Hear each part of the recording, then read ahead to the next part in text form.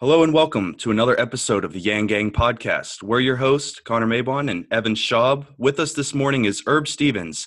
He is a co-founder of Democracy Earth, a nonprofit building open source and censorship-resistant democracies. He's a proponent of UBI and will be speaking at the Universal Basic Income March here in San Francisco, which will be at the Civic Center Plaza at 1 to 4, Saturday, October 26th. Herb, thank you for being with us this morning. Great to be here. So before we get into the Universal Basic Income March and things of that nature, we would like you to just kind of explain your background and explain Democracy Earth. Yeah, sure. Happy to. So I'm 53 years old. I've been a technologist into computers and software since I was in junior high school. So the whole arc of my career has been, in software and computers. So I've seen the internet grow up to where it is today.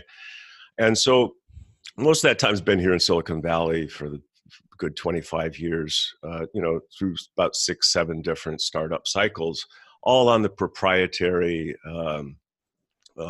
for-profit side of things. The last 5 years, I've been focused on the nonprofit open source area, specifically with Democracy Earth Foundation. And the thread I think that runs through my career is that of getting power to the people. Certainly in the internet space, I've worked in e-commerce, and I've seen since the start of the internet just a real upside down architecture, meaning that the providers of functionality being responsible for the data as well as for the authentication of the user. And I think that with blockchains, that's changing.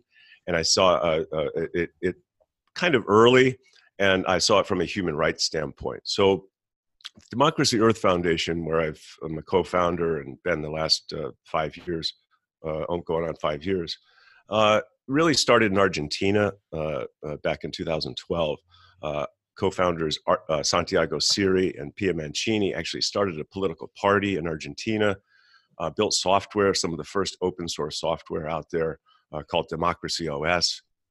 It's still out there on GitHub, still used by communities around the world for voting. And in 2015, Y Combinator brought them to Silicon Valley, one of the first nonprofits that they backed. And I was introduced to them through my daughter, who at the time worked for Emerson Collective. And we're out, talking to a lot of powerful nonprofits once they came here. Anyway, I was introduced to them, and we saw the intersection of democracy, blockchains, and the internet in such a way that one of the most important things that I saw is getting the power of people's voice in their hands. So. Since then we've built a software that essentially is taking corruption out of democracies around the world. And that's 50% of my job right now. The other 50% is finance director for my daughter's U.S. Congress campaign, Agatha Basilar, running for U.S. Congress here in the 12th District against Nancy Pelosi. I did not know Agatha was your daughter. That's really cool. We actually are interviewing her later today. Yeah, I found that out yesterday. We try to keep our calendars pretty tight, but she said, "I'm these things come up last minute." And says, "I'm on Yang Gang podcast tomorrow," and I said, "So am I." We're both speaking at the UBI March, and just to tie things together, at the Democracy Earth Foundation, one of the things that we implemented in our software is actually the delivery mechanism for a universal basic income. We can probably get into that in depth later, but UBI has been an issue of mine for a long time. I presented my white paper, our white paper at Democracy Earth Foundation at the annual BN conference, which is the Universal Basic Income Conference, and so. The Democracy Earth basically architecture of our software is designed in such a way to deliver universal basic income to the world. How were you first introduced to this idea of universal basic income? Where did you first hear about it? And what was your initial reaction to it? Yeah, I'm a systems guy, and I look at universal basic income a little differently than most people. A lot of people see it as like giving money away, like a social issue, and that it is. It certainly is. But from a system standpoint, I see it as liquidity, and I see it as a signal of demand. Uh, and let me explain a little bit. It's pretty complicated, but uh, most systems don't work without liquidity. And certainly, if you look at our economic system, um, we rely on this liquidity for the signaling of demand. And unfortunately, the way money is created and injected into our economy is really a top-down, trickle-down way.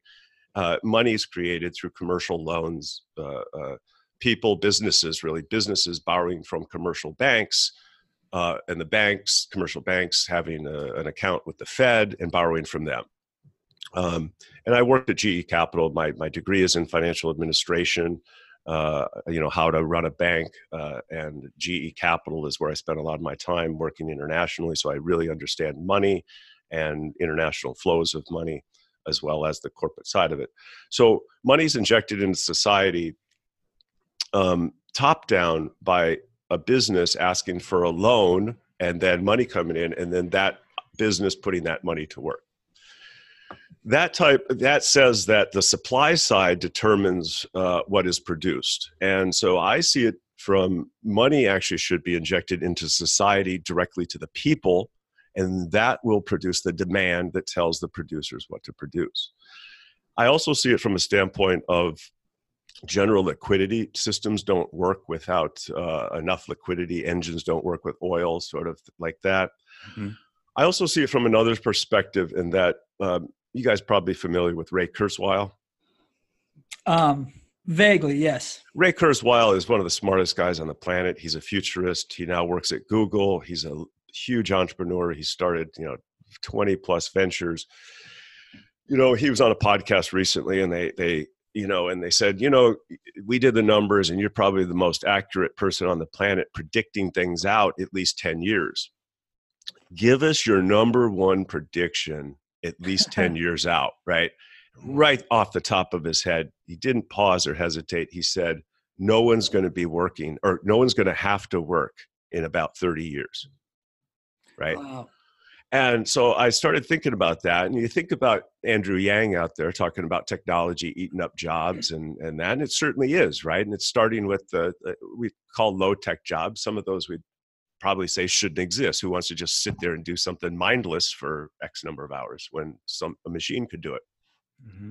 And we all used to be as agrarian society. Well, I don't know what the numbers are, but 80-90% of us had to grow our own food, and we spent so much time working. So if you look at the arc of that trajectory and you think where we are today, and if Ray Kurzweil is right, where we need to get, say, 30 years from now, not working, how do we distribute those resources out to people?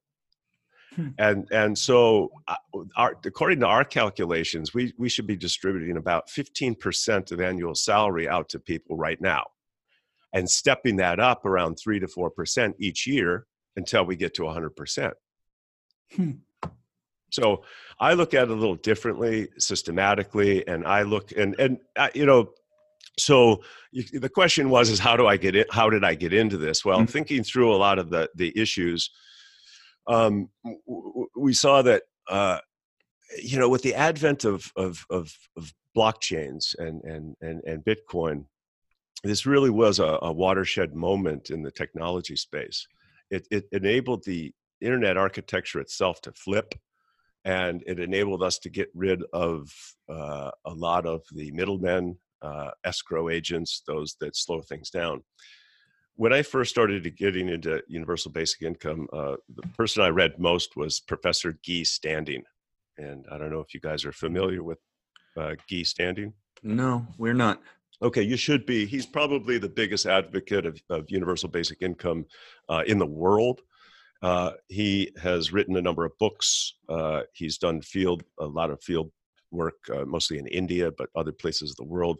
He founded the BN, which is the National Basic Income Society about 25 or 30 years ago. And his latest book called The Corruption of Capitalism is a wonderful read. Actually did a Medium post on it. It's basically the takeaway is it no longer pays to work.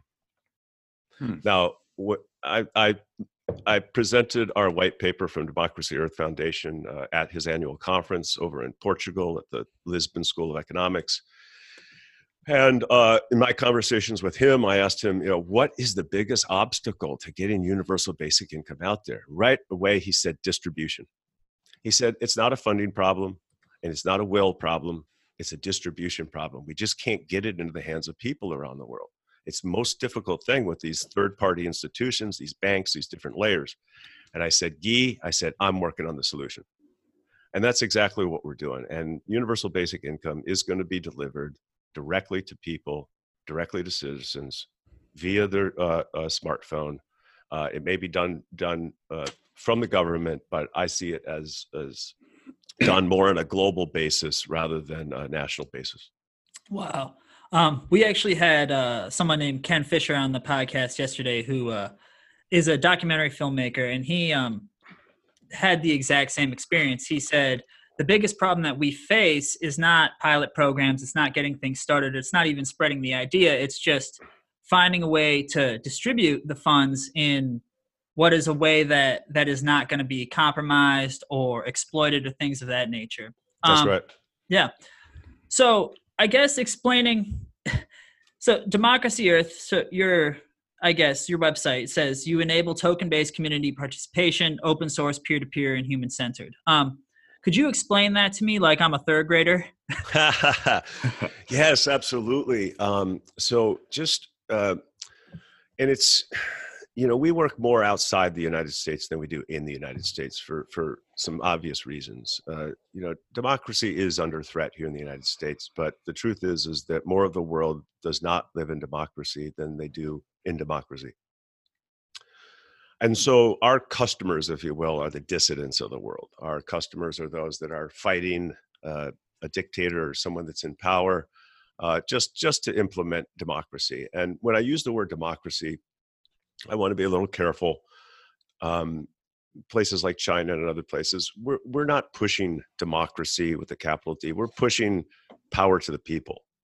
We're fighting this shift of power that has definitely been shifted over to the corporate and institutional and governmental side in the last decades, to the point where there's more power on that side than there is with the people. So we are trying to get that shift. We're fighting that shift, and we're trying to get power directly in the hands of the people. Now, the interesting thing that's happened with the advent of smartphones and blockchains and other technologies, it's not just blockchains, is that you can deliver that, you can shift that power. No longer does your ID need to sit with that authenticator. That whole redundant layer of the internet is going away, and going away rapidly. The smartphone has done a number of things, and I'll just quickly go through why that is become your ID, and why at Democracy Earth we sort of took ID out of the equation. And I'll sort of say what I mean about that. A lot of people talk about self-sovereign IDs, and that self-sovereignty has landed right at the palm of your hand in hardware. Hardware that today bridges the biometric gap, meaning it can do an effective facial recognition scan. It can do your heartbeat. It can do voice recognition. It can triangulate all of these with location, and it can keep securely on the secure enclave chip, meaning it's not touching any network. So right there, you've got your self-sovereign ID. And interestingly enough, what you have with blockchains, and let me just say, it's not about blockchains. To me, it's about the PKI infrastructure, the public key infrastructure, and getting that distributed out there. What that means is people now on these personal IDs in their hand, they have the keys to their shit, right? Mm-hmm. They have the keys to their money. They have the keys to their assets. They have the keys to their voice and their vote and their money, right? Right now, the reason there's so much stress in society, the reason that so many problems exist, the reasons we're hacked and so much happens is this awful architecture where our keys are sitting with someone else. Right? Wow. So every time you go and ask for something, not only is it not your property, and literally like your money and your data and everything, keys are sitting with someone else. So at Democracy Earth Foundation, we first of all saw that corruption today all around the world, no matter what type of corruption you're talking about, is in one place. It's in a spreadsheet or a database, period. Right? So is this kind of, sorry to interrupt just for a minute, but is this kind of going through the vein of, I believe Andrew Yang has mentioned where data rights should be involved with human rights now? Absolutely. We need to start having that discussion? Absolutely. He said the other day, and he's absolutely right, data is more valuable than oil, right? Yeah. And this is why, if you think about it, Google and Facebook and the others make so much money. They're just sitting on the data, and they're making use of that data and mining it, and wrecking our democracy by not being responsible with it. Right. And do you think that's because like maybe politicians just simply do not understand what exactly they're dealing with? I mean, we've seen this a lot with, with internet issues, net neutrality. It seems like the politicians working on it have little to no real knowledge about this stuff. Absolutely. I mean, you go to Washington and look, I have a lot of respect for government. And we in the United States should be happy. We've got the best one around, right? And we can complain all day long. At the same time, I think there are a lot of factors why the government isn't getting it. One, it runs on, seniority, right? Mm-hmm. So if you look at our Congress and they're writing our laws, and our laws are very important to business. I mean, I have watched so many startups in the blockchain space either not incorporate here, leave here, or avoid, the United States entirely because of our lack of clear crypto regulation, as well as taxation and a number of other issues. It's just awful. So it is an issue, and I think it's an issue because of age. I think that the average age of the leadership there at the House and certainly the Senate is in the 70s and 80s, and they just didn't grow up with the internet. They don't understand technology, and they don't understand a global world, right? Really. If you really look at those senators, those crotchety senators that are sitting there, it's a changed world, and it's a flattened world. And the same iPhone that we enjoy here, everyone else in the world does as well, and is connected to the same internet. And I don't think they quite get how the borders have changed. And they seem to be more comfortable with just keeping, business as usual, when really, and as Andrew Yang points out, it's like we need 21st century solutions to 21st century problems, but they seem to be content with just doing business as usual, as if, like you said, being stuck in like the 70s and 80s kind of thing. And that's hurting us to a degree. That's right. Hurt. That's right. And I'm not an ageist. I don't want to throw out the wisdom that that those people hold, but they have to also accept younger leadership. It's the reason my daughter's running for Congress. Is that she's an engineering student from Stanford and cares about these issues and doesn't see her generation represented in Congress. So that's it. So back to Democracy Earth though, and sort of what we do there. Yeah, and so if you go to democracy.earth, and probably what you see there, it looks like a Twitter feed almost. And essentially what that is it's fed by crypto. And what that means is like you can propose any question, you can say whatever you want. It's sort of like Twitter, but there's tools associated with voting behind it as well. So what that means is you go there, and I don't know, you guys have digital wallets like MetaMask? Are you familiar with? I'm familiar with them, yeah. Okay, so if you have a digital wallet, and again, I'll get back to the PKI and why that's really the heartbeat of the change in the internet. If you have a wallet and you sign into our site, what that means is it sort of looks in your wallet, and whatever tokens you have, it enables you to participate in discussions and votes if you have those tokens in your wallet. All right. So let's say you show up. Okay, you got Ethereum, the number one, cryptocurrency out there. Or I'm sorry, then some number two, but Ethereum is one of the more common transitional currencies in and out of others. So most people have Ethereum in their MetaMask wallet. MetaMask was created by the same group that created the co-founder Joe Lubin, who created Ethereum. So you go there and you've got Ethereum and a few other tokens in your wallet. Every discussion at Democracy Earth started with an Ethereum token you can participate in. Huh. Right? Yeah. And so, or you can create a different token and start your own discussion. Now, it's up to you how you distribute that token, right? And that becomes the group that can vote in various ways, right? Yeah.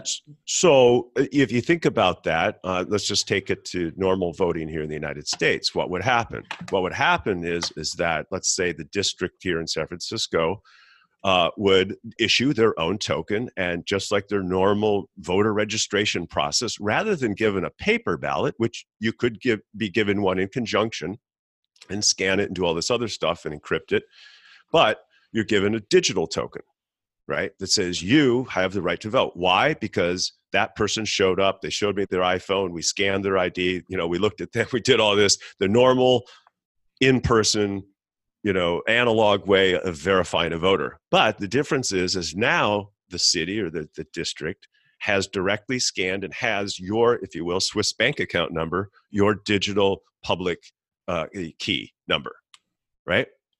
Yeah. So now you can start to see how voting can be easily distributed, voted can be measured, it can be audited, it can be public, and still privacy maintained.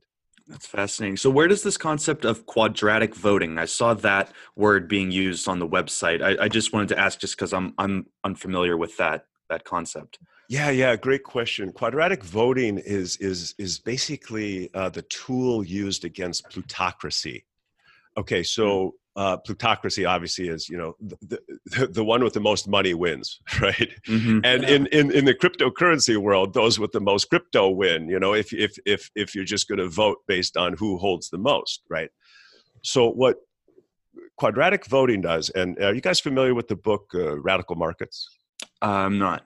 Okay, Radical Markets. It's a bestseller. It's written by Professor Glenn Weil. He's a Princeton professor. Advocate of cryptocurrencies, super smart guy. He wrote this book, Radical Markets. And one of the chapters, he has a number of concepts, not all of them I agree with, but one of them I certainly agree with is quadratic voting. And essentially, he did the math. Much like Andrew Yang does the math, right? Data-oriented. Yeah, data-oriented. Let's actually do this the proper way.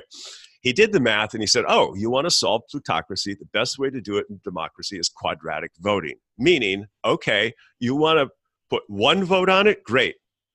That'll cost you 1. You want to put 2 votes on it? That'll cost you 4.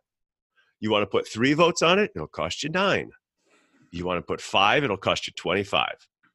So it becomes exponentially expensive the more you want to influence an election. Now, how does that play out?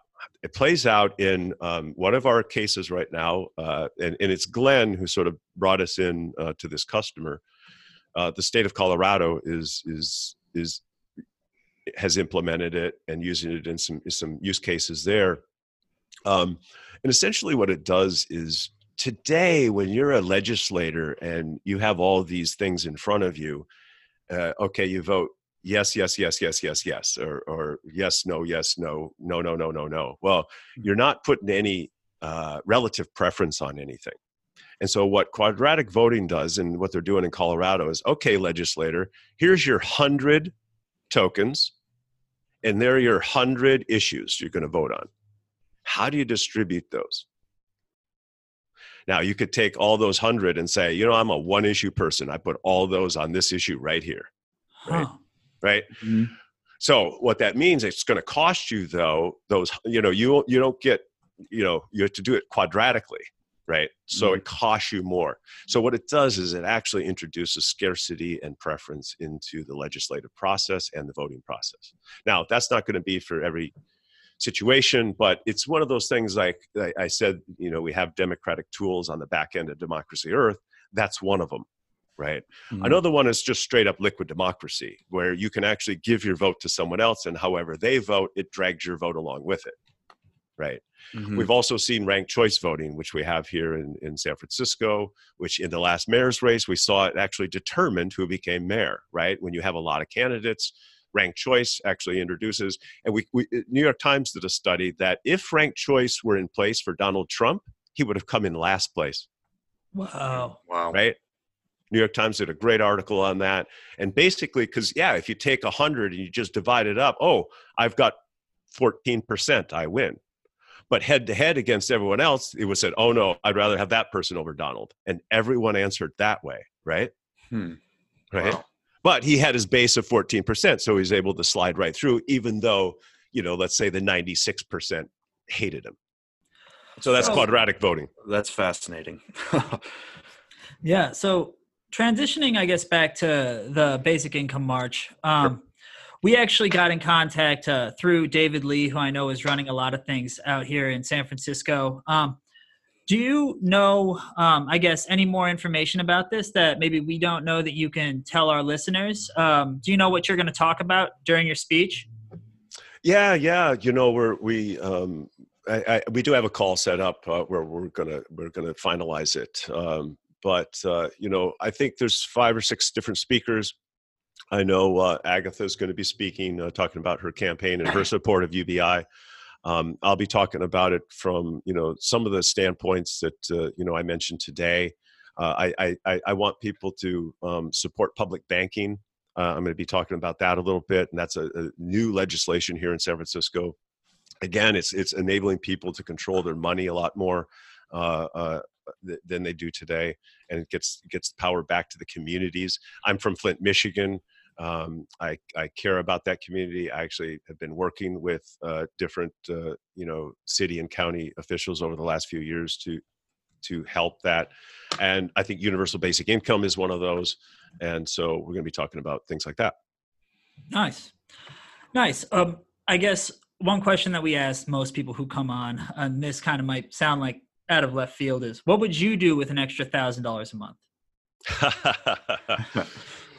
That's actually a very interesting question. I'm going to answer it in a different way, and in something I didn't cover, but is covered in our white paper.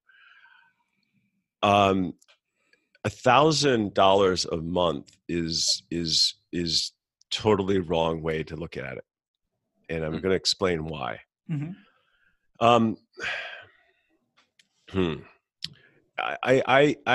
don't have a bright outlook on the U.S. dollar, right? Interesting. I think it's going to crash, and it's going to crash very hard, right?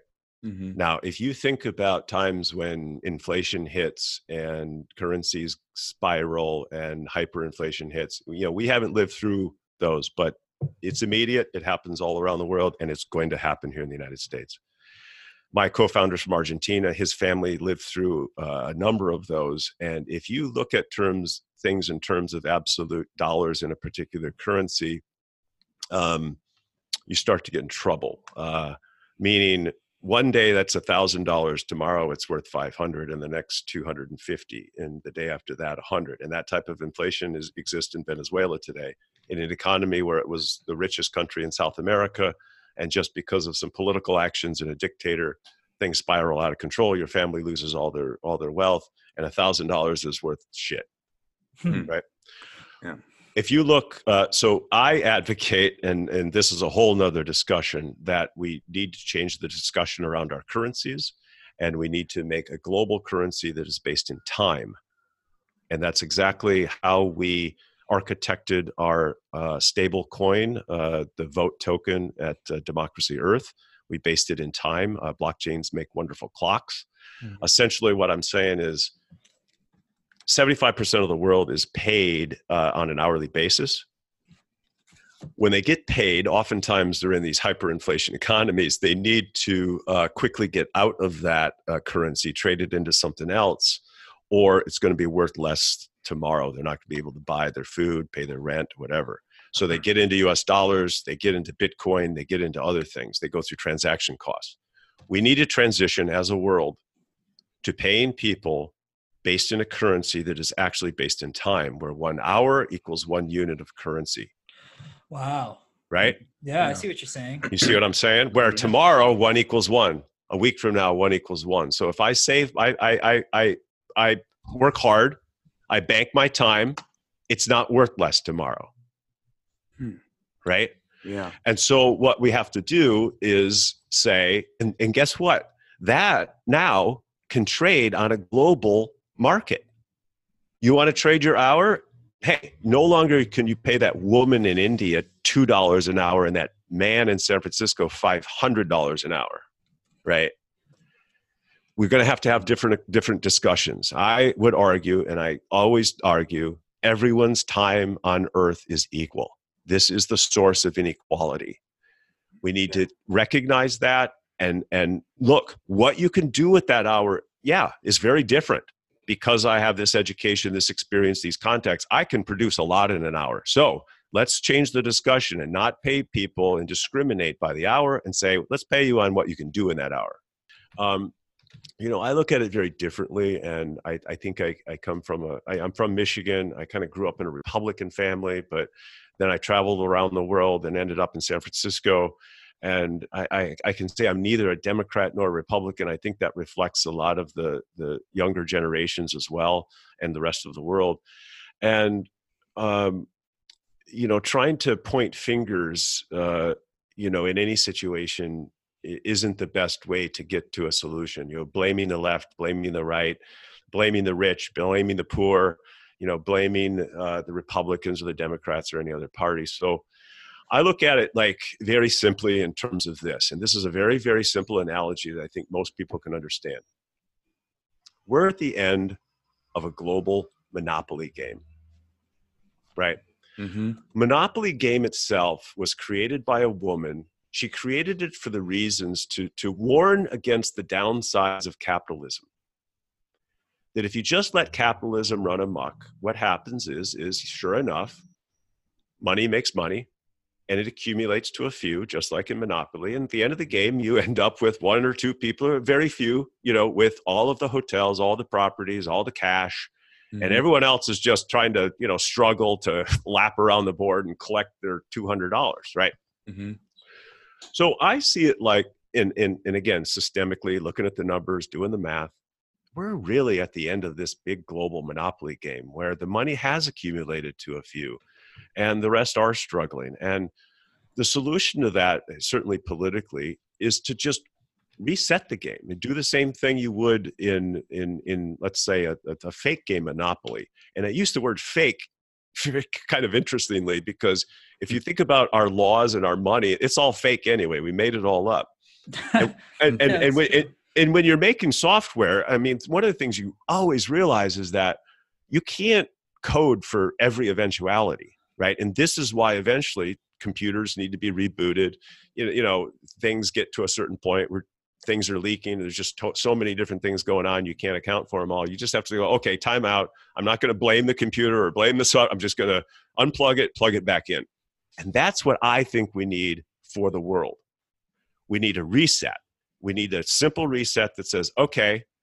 And if you think about the money that's been distributed and accumulated, these days you could replace it just like we add a new currency. The euro came around with a push of a button, mm-hmm. right? With a push of a button, we could distribute to every citizen, everyone that has a phone, and even beyond. Like you can now send something to somebody that doesn't have an account and only they can log into it. I mean, look at the way a lot of the crypto stuff is architected. Especially Keybase, right? So the point is that you could reset this big monopoly game quite simply by distributing this right out to someone. You've got a new currency. And think about the world. Just think about it for a second. If everyone woke up on a particular morning and they had, let's say, $10,000 right there in their phone, right? A new currency, everyone's using it. And it's going to be, a certain amount just coming to your phone every month or even every hour, right? that you could count on, and then a mechanism whereby you could earn more on top of that. So I see it as just a simple reset. I think we need to do that. I think we don't have to, you can't claw back all the existing money, but by distributing the new money, like this whole new monopoly game is starting, it's also a way, two big models in my life are Martin Luther King and Gandhi. Martin Luther King, when he was assassinated, he wasn't working on racial issues. He was working on economic issues. He said freedom was not enough. You guys already divvied up everything. You can't drag us over here and then just give us freedom and not like give us a part of the game. And essentially what he was talking about is restarting the monopoly game. And that's what I would advocate for. And we can do it. We have the technology and we can do it at the push of a button. And it might be uncomfortable at first, but on the other side of it is greener pastures, I think. I don't think it'll be uncomfortable at all. I think the minute that hits everyone's wallet, think about what people can do. Look, and if you've got debt and you pay it off, the person that held the debt now is better off, right? Yeah. It's a win-win-win all the way around, right? Yeah. And it's a way to like really signal with dollars, right? If you want to really vote with your currency, and this is where the lines are really blurred. And if you really look deep into our white paper, Democracy Earth, you can see this. Citizens United decision really blurred the lines between what is currency and what is voice, right? And digital world is blurring that even further, right? So we can distribute this voice out to people, they can signal with it, and it can jumpstart the economy. Well, this has been an absolutely fascinating conversation. We really appreciate your time. That has been Herb Stevens, the co-founder of Democracy Earth, a nonprofit building open source and censorship-resistant democracies. He will be speaking at the Universal Basic Income March here in San Francisco at the Civic Center Plaza between the hours of 1 and 4 p.m. Saturday, October 26th. Herb, thank you so much for your time this morning. That's been absolutely a pleasure talking with you. You're welcome. Great to be here.